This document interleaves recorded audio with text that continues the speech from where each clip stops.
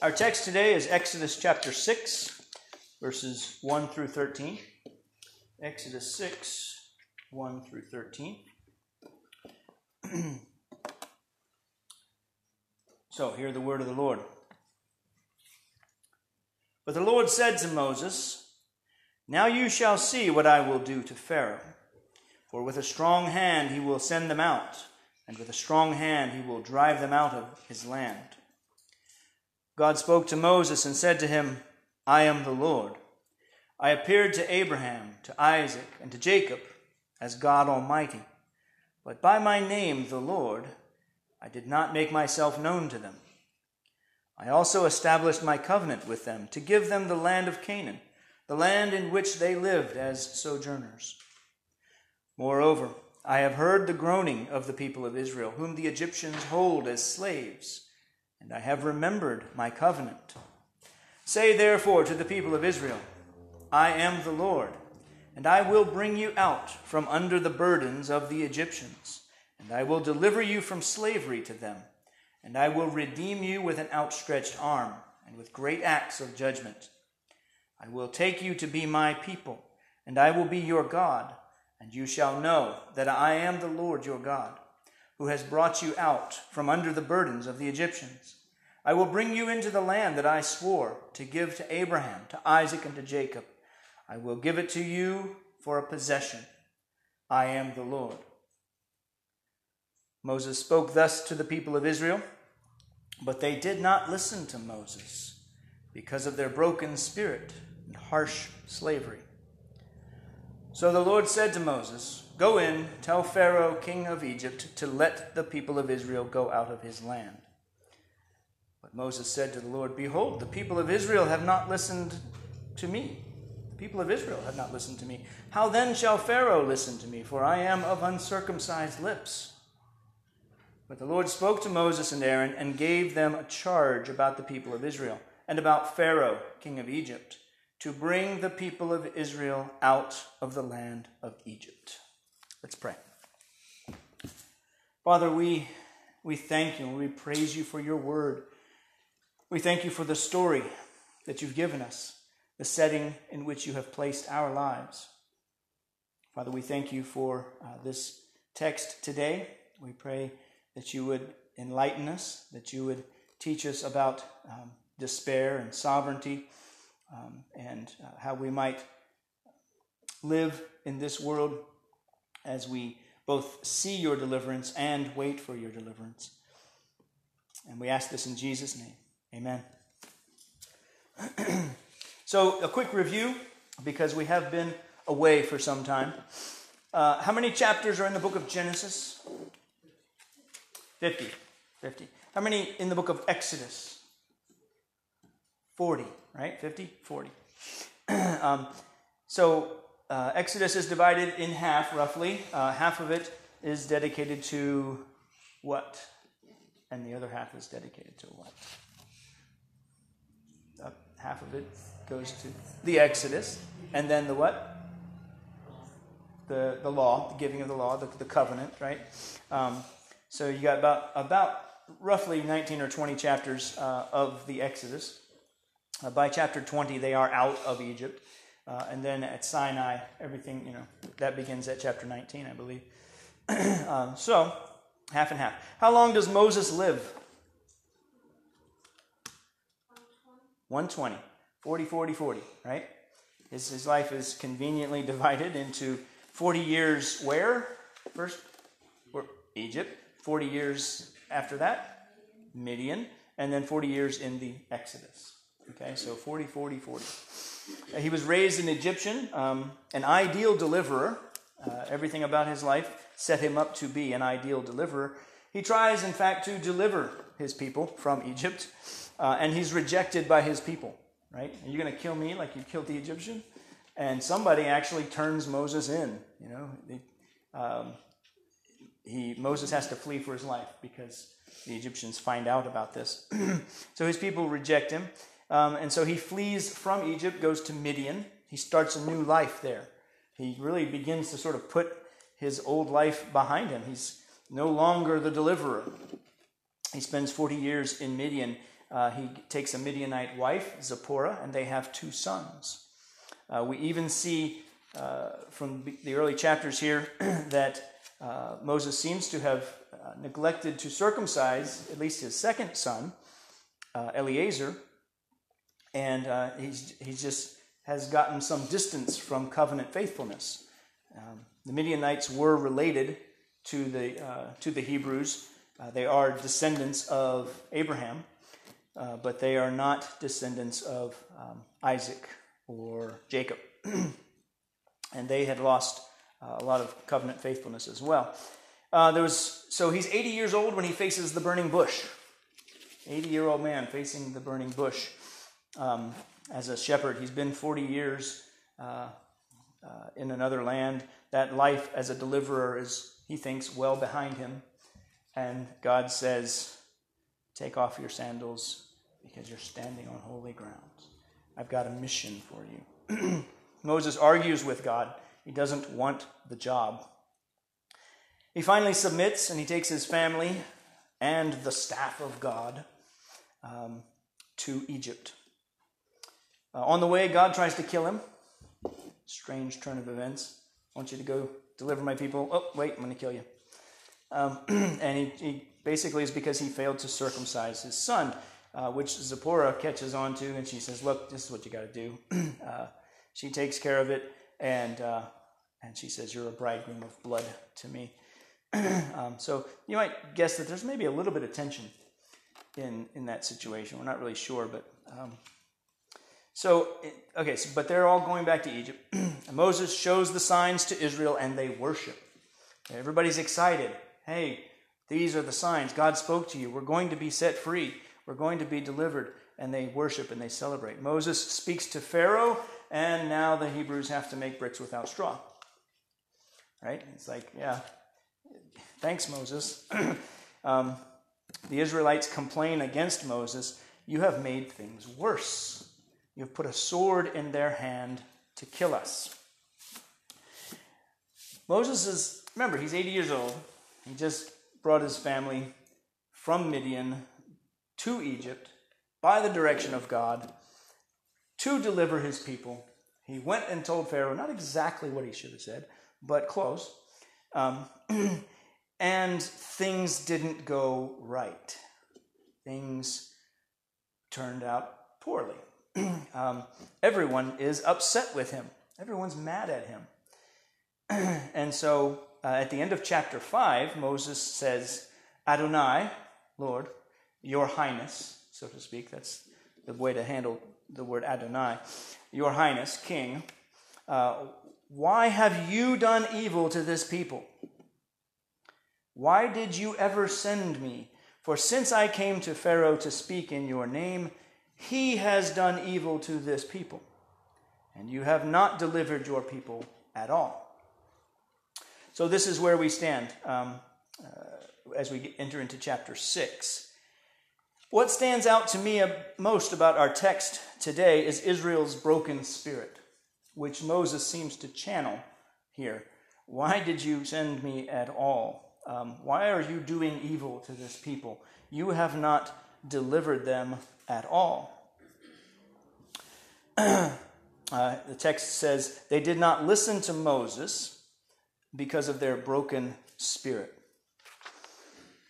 And I'm just reminded of a song by Andrew Peterson, a song called No More Faith. You familiar with it? It's a good song, but I'm not going to sing it, don't worry. But he says, the song goes, this is not another song about the mountains, except about how hard they are to move. Have you ever stood before them like a mustard seed that's waiting for some proof? I say faith is a burden.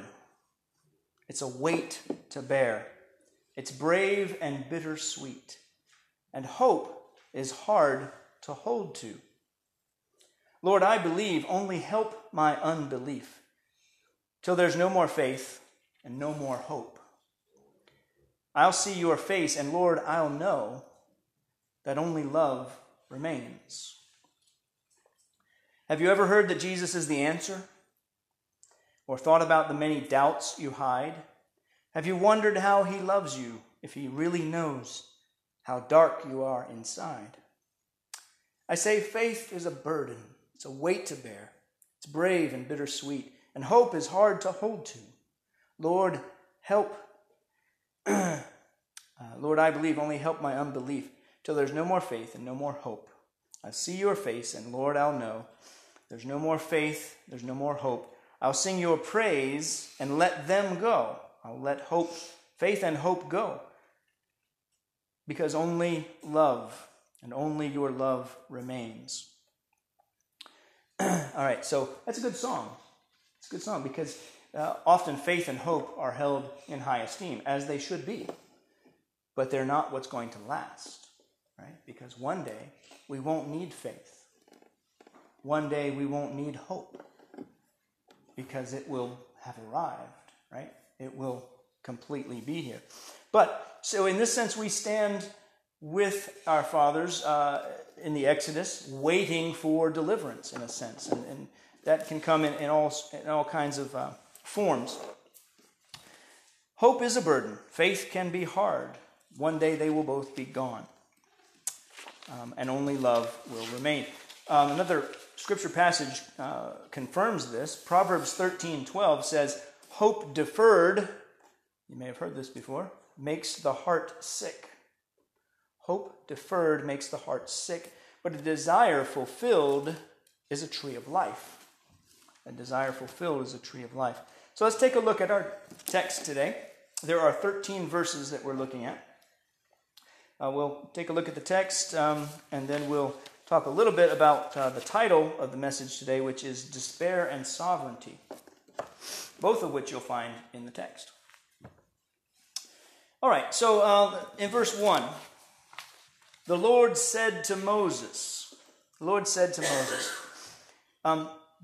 right away we need to understand this is God's response. We need to link chapter 6 to chapter 5. This is God's response. Remember, Moses was complaining to God. Like, why did you send me? You just made things worse. You're not delivering your people at all. I really wish you wouldn't have sent me here at all. I don't want to be here. I don't want to be doing this. But the Lord said to Moses. Okay, so this is the response. And he says, now you will see. Not now you will continue to hope. Now you will continue to have faith.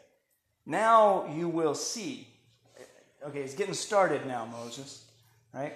Sometimes we need to be reminded of this. Sometimes things get harder before they get better. Okay? And so there is a time for faith and a time for hope, and there is a time to see as well, because it will happen.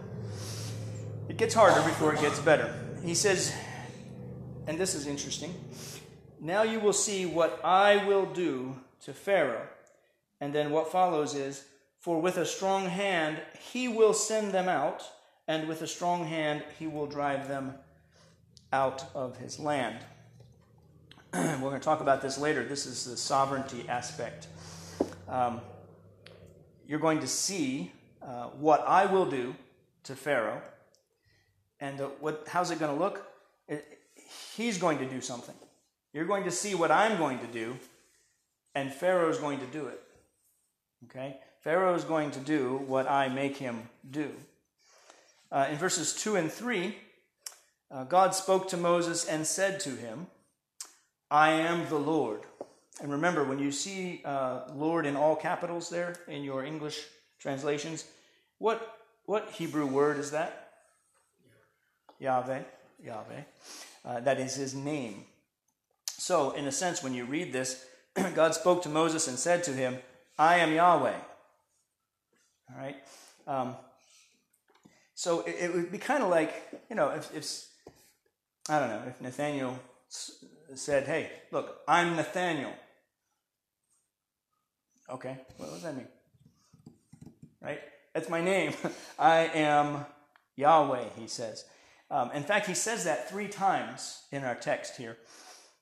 Here, it is to distinguish this new phase in the covenant. He says, they knew me, that is Abraham, Isaac, and Jacob, in throughout the book of Genesis, they knew me as God Almighty. That is El Shaddai in Hebrew, El Shaddai.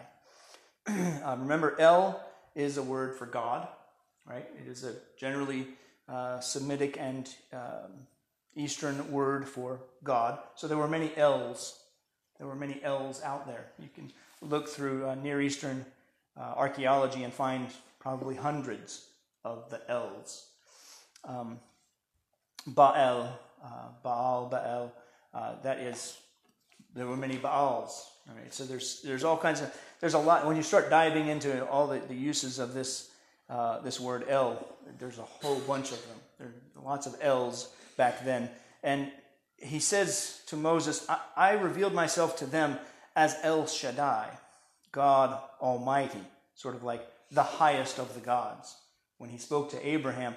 So when God spoke to Abraham, he didn't reveal himself as Yahweh. He said, I am God Almighty. I am the highest of the L's. He says, so I want you to know, Moses, we're entering a new phase here. I am Yahweh. You are Moses. Okay? Yahweh, Moses. Yahweh, Moses. So this first use of the word is when he says, I am the Lord. He's distinguishing this new phase of the covenant. They knew me as El Shaddai. Same God. I am El Shaddai. But my name is Yahweh. There's something changes when somebody reveals to you their name, doesn't it? Especially if you manage to remember it. Yeah? If you know a person by name, there's something there. There's some kind of connection going on. Even if it's just barely personal, but at least you know their name. It's important to know people's names. Lord, all capital letters, when you read it in Genesis, is simply Moses using the name that God gave him. Remember, Moses wrote Genesis, right? All the stuff in Genesis happened before Moses was born. So when you see the word Lord, and it does appear in Genesis, all capital letters, and the word Yahweh appears there, it's because Moses is writing Genesis, right? And so he's saying, Yahweh did this and Yahweh did that, even though they knew him as El Shaddai. In verse 4, God reminds Moses of his covenant with them to give them the land. Take a look at verse 4, if you would. He says, I also established my covenant with them being Abraham, Isaac, and Jacob, to give them the land of Canaan, the land in which they lived as sojourners. And here we might reflect back to Genesis chapter 15, where he says, Abraham, your descendants are going to be sojourners in this land for, they're going to 400 years. They're going to be slaves, and then I'll come and deliver them. Okay, so it's going to be 400 years. So God's just kind of reestablishing the connection. Okay, Abraham, Isaac, and Jacob, I made a covenant with them. I remember that covenant. Okay, I'm Yahweh. They knew me as El Shaddai. I promised them by covenant to give them this land. And in verse 5 he says, I have heard Israel's groaning, and I remember my covenant. Can he hear Israel's groaning if Israel doesn't groan? There isn't any, right? If Israel doesn't groan, then there is no groaning. I want to suggest to you that sometimes God is waiting to hear our groaning. Okay, there's training going on here. All right, verses 6 through 8 are actually a miniature covenant, sort of a thumbnail of God's covenant. So if you look at, take a look at verse 6, starting in verse 6, and then all the way through 8. Right at the beginning of verse 6, he tells Moses, say therefore to the people of Israel. Okay, so I remember my covenant. So here's what I want you to do, Moses. Here's the covenant. Say this to the people of Israel. And he starts with, I am the Lord. I am Yahweh.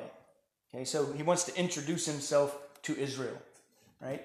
And I'm not El Shaddai. I mean, I am El Shaddai. But El Shaddai is Yahweh. His name is Yahweh. But verse 8 ends with the same thing. I'm just going to read 6 through 8 for you. I want you to kind of try to take it in as a covenant, because it begins and ends with the same thing. I am Yahweh. I am Yahweh, and I will bring you out from under the burdens of the Egyptians, and I will deliver you from slavery to them, and I will redeem you with an outstretched arm and with great acts of judgment. I will take you to be my people, and I will be your God, and you shall know that I am the Lord. I am Yahweh, your El. I am Yahweh, your God, who brought you out from under the burdens of the Egyptians. I will bring you into the land that I swore to give to Abraham, to Isaac, and to Jacob. I will give it to you for a possession. I am the Lord. Okay, so little bookends. I am Yahweh. I am Yahweh. In between, so the covenant goes like this. I am Yahweh. I will bring you out. I will deliver you from slavery. I will redeem you. I will take you to be my people. I will be your God. You will know that I am your God, that I have done these things. I will bring you into the land. I am Yahweh. All right? This is what God tells Moses to deliver to Israel, to the people of Israel. Okay? It's the covenant in a thumbnail, basically. Okay. So let's take a look at verse 9. In verse 9, God instructed Moses to deliver this message to Israel. Well, he did instruct him. In verse 9, the response. Moses spoke thus to the people of Israel, but they did not listen to Moses because of their broken spirit and harsh slavery. They didn't listen. God delivered them this covenant, and they didn't listen. Why? Because of their broken spirit and harsh slavery. To most of the Israelites, there was no room in their lives for hope anymore. They had no room in their lives for hope. Try to put yourself in the position of these folks who didn't have distractions like social media or internet or television or really even books. They had some people who could play some musical instruments. There wasn't a lot of distraction in their lives. And they had lots and lots of work. Lots of hard work. The land was hopelessly lost to pagans. Right? Israel, at one time, under Joseph, remember? In the time of, who were those people again? The Hyksos. Glad I could recall that. The Hyksos. The Israelites had a high standing. They were well esteemed in Egypt. But then there arose a king in Egypt that did not know Joseph, and things began to go bad. Now, 200 or so years later, the land is hopelessly lost to pagans. So what was a rich and somewhat righteous land, because of the influence of God's people, had now become hopelessly lost to pagans. Does that sound like a familiar theme? What once was a somewhat righteous land, because of God's people, is now hopelessly lost to pagans, or feels that way. There was no righteousness in the land. Their children were either killed or weighed down with the same slavery that they experienced. Life was nothing but work, work, work. Not work for any good purpose or work for their own good. Just work. Israel was depressed and living in despair. Their spirit was broken. More about this in a minute. In verse 10, okay, so Moses delivers the message, and the people didn't listen because of their broken spirit and their harsh slavery. So what does the Lord do? The Lord moved on to do what he said he was going to do. Does God stop carrying out his plans because we will not listen? Nope. He doesn't. He doesn't stop carrying out his plans because we will not listen, or because we doubt, or because we get depressed. Nope. Nope. He doesn't stop.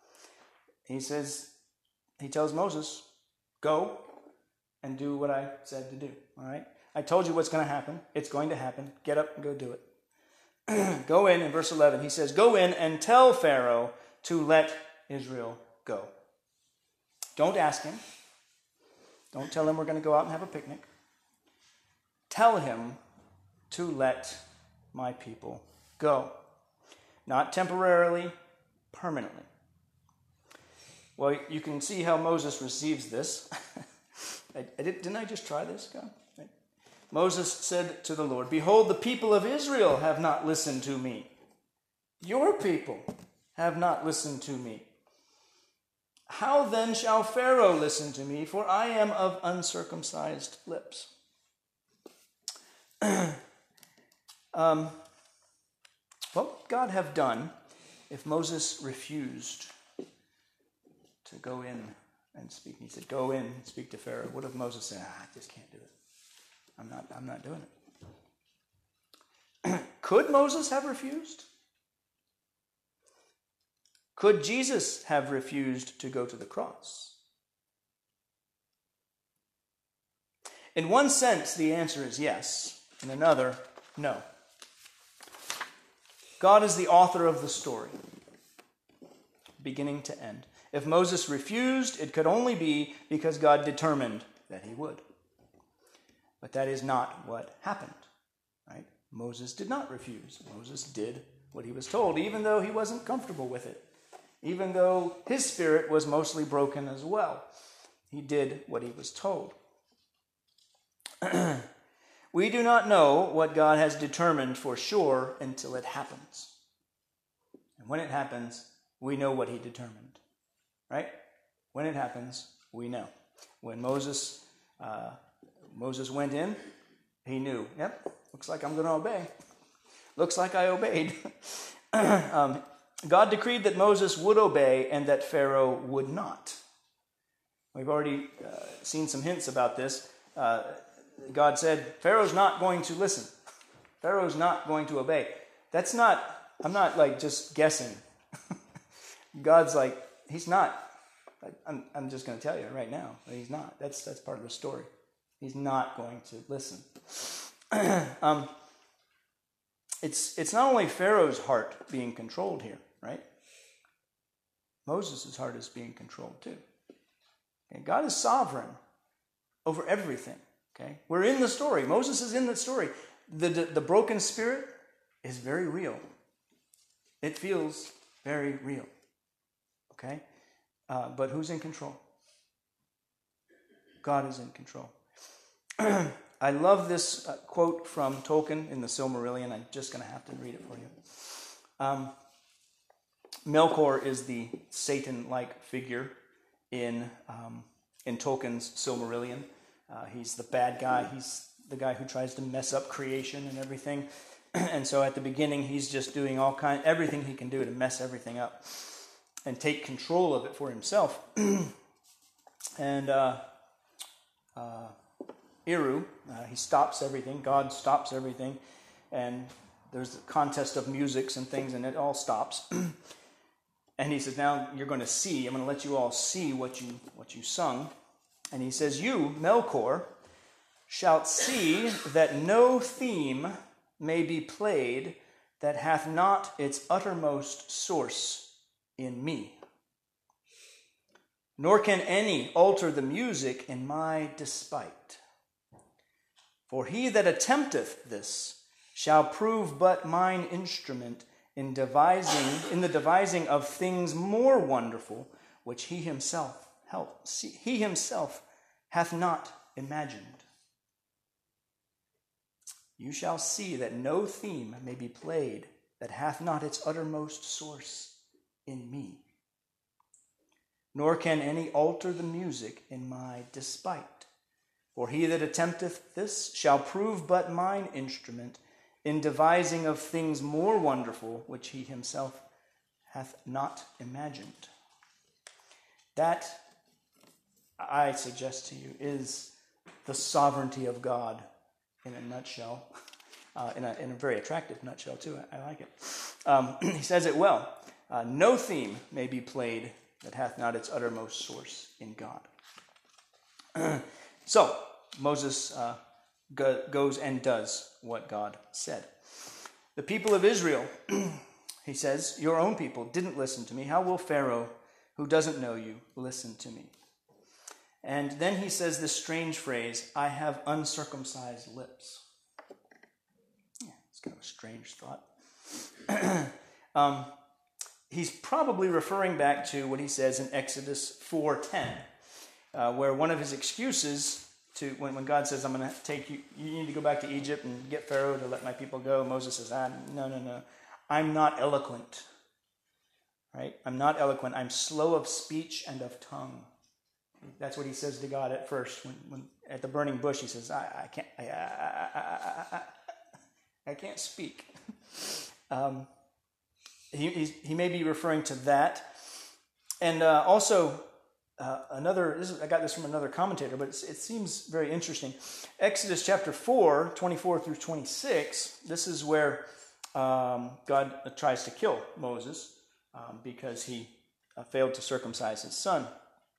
That section, chapter 4, verses 24 through 26, describes for us something of a failure, a covenant failure of Moses. Moses was not covenantally faithful.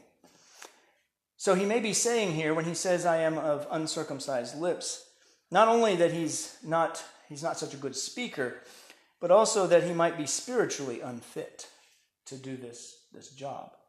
Not only am I slow of speech and tongue, I'm also spiritually unfit. Remember, you just tried to kill me just a little while ago when we were on the way here. Remember that? My wife had to save me. And then also, this kind of resonates with a passage from Isaiah, which for some reason, 6:5, Isaiah 6:5. Isaiah says, woe is me when he sees a vision of the Lord, for I am lost.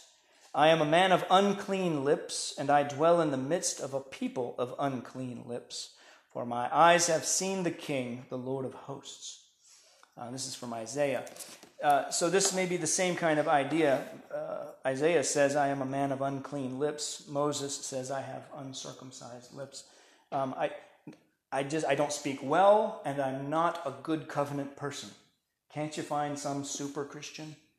Right? Find some super Christian who can really do this stuff well. It's not me. So Moses seems to be saying, in effect, I'm not a good speaker, and I'm no better than my brothers. I too have a broken spirit. Verse 13. So what does God say here? Verse 13. This is the last verse. But the Lord spoke to Moses and Aaron and gave them a charge about the people of Israel and about Pharaoh, king of Egypt, to bring the people of Israel out of the land of Egypt. That's where our reading ends today. God gave Moses and Aaron a charge. Charge is a responsibility. Remember, at the end of our service, we say, the charge is this. You get a charge. You get a mission, a responsibility, a job. Not that I give it to you, but that I proclaim to you what the Scriptures say. This is your mission, your job. And here, really, we don't get God's response, right? Moses, in verse 12, Moses just said, your people wouldn't listen to me. How's Pharaoh going to do it? And by the way, I don't speak very well, and I'm kind of like, I'm broke like these guys are, I can't do it. And God doesn't really respond. We don't get God's response here. Moses just writes for us here, verse 13, it's not God speaking. He says, but Yahweh spoke to Moses and Aaron, gave them a charge about the people of Israel and about Pharaoh, king of Egypt, to bring the people out of it. So Moses kind of concludes this little section by just saying, I told the Lord I couldn't do it, but he gave me a job, so what else could I do? I had to go do my job. It's a good attitude, right? It's a good attitude. I don't want to do it, but I got to do it. It's better, of course, if you do want to do it. The mission is bring Israel out, right? And by the way, this is really the mission of sort of all Christian leadership, all leadership in the people of God. In fact, all of the people of God. Just bring Israel out out from among the world, but out in front of the world as well, if that makes sense. Out from among the world, but out in front of the world, because you can't lead from behind, and you can't lead while you're hiding in the crowd, right? And one of the things that God has called us to is to lead. Okay, so a bit then about broken spirits and sovereignty. All right, so why are their spirits broken? Well, the promise is 400 years old, right? At this point, when Moses is speaking to them, the promise is 400 years old, from Genesis 15:13. Is anyone even paying attention to this anymore? Right? That's old stuff. What do you know from 400 years ago? Right? You get the feeling there? That was 400 years ago. God said to some of the guys a long time ago, yeah, we're supposed, yeah, I think we're related to them. But, okay, in fact, we are. We know we're related to them. We have kind of a thriving history about this. The old folks they keep these long scrolls, and they got names of people. But still, that was a long time ago. What's that have to do with us now? Slaves they've been for over 200 years. So the promise was 400 years ago, and for close to, or maybe even over 200 years, they have been slaves in Egypt. They lost their great standing. So even the glory years of Israel's life in Egypt, when Joseph was second to Pharaoh, he was like Pharaoh in the land, and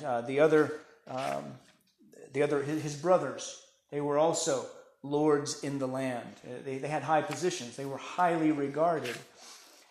They had a high position in the land, but that was a long time ago.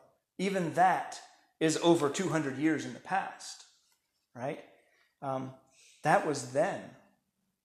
What's going on now? Babies are being killed. Oh, well, there's another point of contact. Babies are being killed. And Moses is 80 years old, so it's been going on for 80 years. In America today, we're almost at 2020, so what was it, about 75 or 73, the abortion thing just became legalized. So, I mean, let's say it's 25 and 20, so 45 years. Okay. This has been going on for 80 years in Egypt. Things are just bad. This has been, and God has allowed it, right? These are the grievances they have against God. God, what? 400 years ago, you made some kind of promise, yeah, and then 200 years ago, we became slaves. Things have been really bad, and then they're killing babies, and they've been doing that for a while. Now we have forced labor. Right? All we have is work, God. Work, work, work. Moses tried to deliver us, and he just messed things up. He just made it worse. There is no getting over Pharaoh. We can't get past him. We can't pull one over on him. Pharaoh is going to crush us. That's where they are. Making bricks without straw. Sometimes we don't listen to God because our spirit is broken. What does a broken spirit look like? The word apathy comes to mind. You've heard that word before, I imagine? Apathy. Comes from two Greek parts, pathos. When someone has pathos, they have feeling. But pathos is like atheism, right? Atheism, no God. So pathos, no feeling, right? So someone's apathetic, they have no feeling. Words that might resonate with this: numb. I'm just numb. I'm empty, dark, sad, depressed, hopeless, despair. Soren Kierkegaard, the Dutch philosopher, he says the most common form of despair is not being who you are. It's interesting. Most common form of despair is not being who you are. Anonymous said, despair is anger with no place to go. pretty good. I think that nails it. Despair is anger with no place to go. Jean-Paul Sartre, or Sartre, it's a famous atheist. He said, despair is the only genuine atheism. Think that over for a moment. Despair is the only genuine atheism. There were other people around Jean-Paul Sartre claiming to be atheists, but they were sort of optimistic atheists. Like, yeah, we don't need God. Life is great. It's wonderful. There's no God. It's kind of like John Lennon. Imagine there's no God. Right? Imagine there's none of this other stuff. And Jean-Paul Sartre said, well, the only true atheism is despair. If you're really an atheist, you'll just be in despair because there's nothing. None. There's just nothing but all this junk. He wrote another thing, a book called Nausea, where he describes a guy that's just like totally, he gets sick because of all this stupid stuff that doesn't mean anything. It's interesting. But, good quote, despair is the only genuine atheism. But this one is my favorite, by Marilla Cuthbert. Anyone know Marilla Cuthbert? Yeah. To despair is to turn your back on God. I love it. She's a fictional character, but it's really cool. Actually, that was Montgomery, right? What's her? Somebody Montgomery. Anyway, a good writer. To despair is to turn your back on God. And I think that sort of connects with Jean-Paul Sartre. Despair is the only genuine atheism. The people of Israel turned their backs on God. They despaired. That is really, I believe, what it means to despair.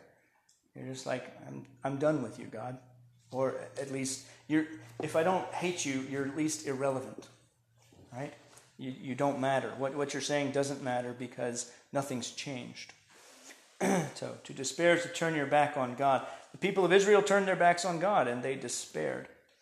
All they could see was their pointless work. Harsh slavery. We don't want to be like that.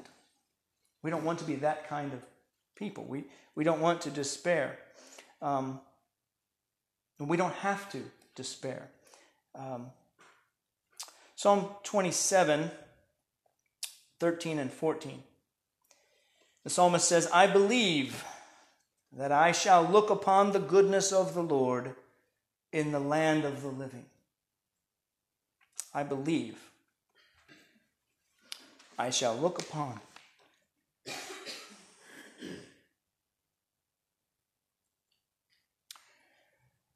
the goodness of the Lord in the land of the living. Verse 14 says, wait for the Lord. Be strong.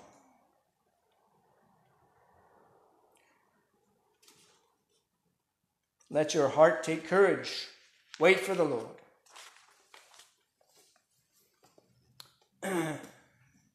That's hard. It's hard to do. Sovereignty is the answer to despair, and that's in our text today. Here's the problem. Moses lays it out in Exodus chapter 5, 22 and 23. Moses turned to the Lord and said, O Lord, why have you done evil to this people? Why did you ever send me?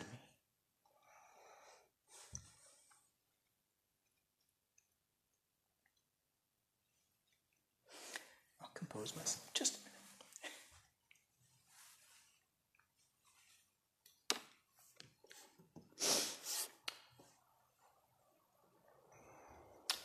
Since I came to Pharaoh to speak in your name, he has done evil to this people. You have not delivered your people at all. Moses blames God for what Pharaoh is doing. Is that fair? Can he do that? Blame God for what Pharaoh is doing? It's fair. God's sovereign. God knows this. God knows this. The solution, however, is also in the text. Exodus 6:1, the Lord said to Moses, "Now you shall see what I will do to Pharaoh." There is a time. There is a time. Now you shall see what I will do to Pharaoh. With a strong hand, he will send them out. With a strong hand, he will drive them out of his land. God takes credit and responsibility for what Pharaoh will do. Right? He says, now you'll see what I will do. What I'm going to do is what Pharaoh is going to do. Because Pharaoh is going to do what I make him do. Do you get that? Pharaoh is going to do what I make him do. You will see. He will send them out. But as we know, and we know this story, there's some process to this, right? Because Pharaoh's not going to listen the first time, or the second time, or the third, fourth, fifth, sixth, seventh, eighth, or ninth time. Eventually, Pharaoh will learn. God takes credit and responsibility for what Pharaoh will do. God is responsible for both the problem and the solution. God is responsible for both the problem and the solution. Does disaster come to a city unless the Lord has done it? Amos asks. Amos chapter 3, verse 6. Does disaster come to a city unless the Lord has done it? So, whatever your disaster, whatever your despair,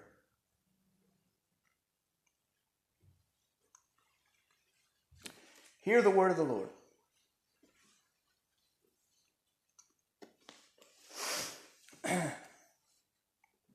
I am Yahweh.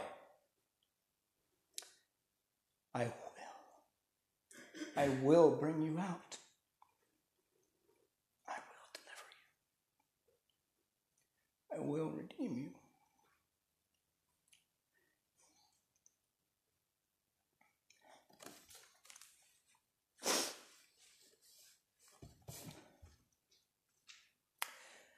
I will make you my people.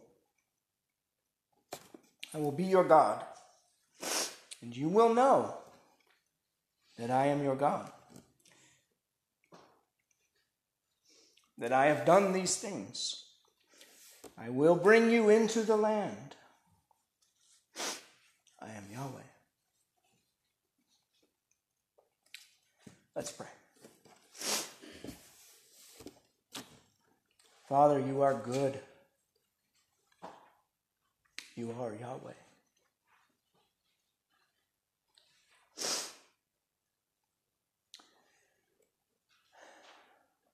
Things don't always go the way we want them to. We have struggles, we have pains, we have difficulties, we have limitations.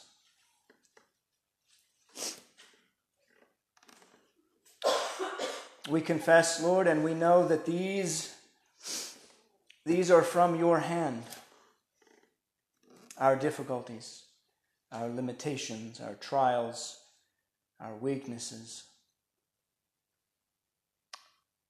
You are sovereign. You are Yahweh. We know that you will deliver us, Lord.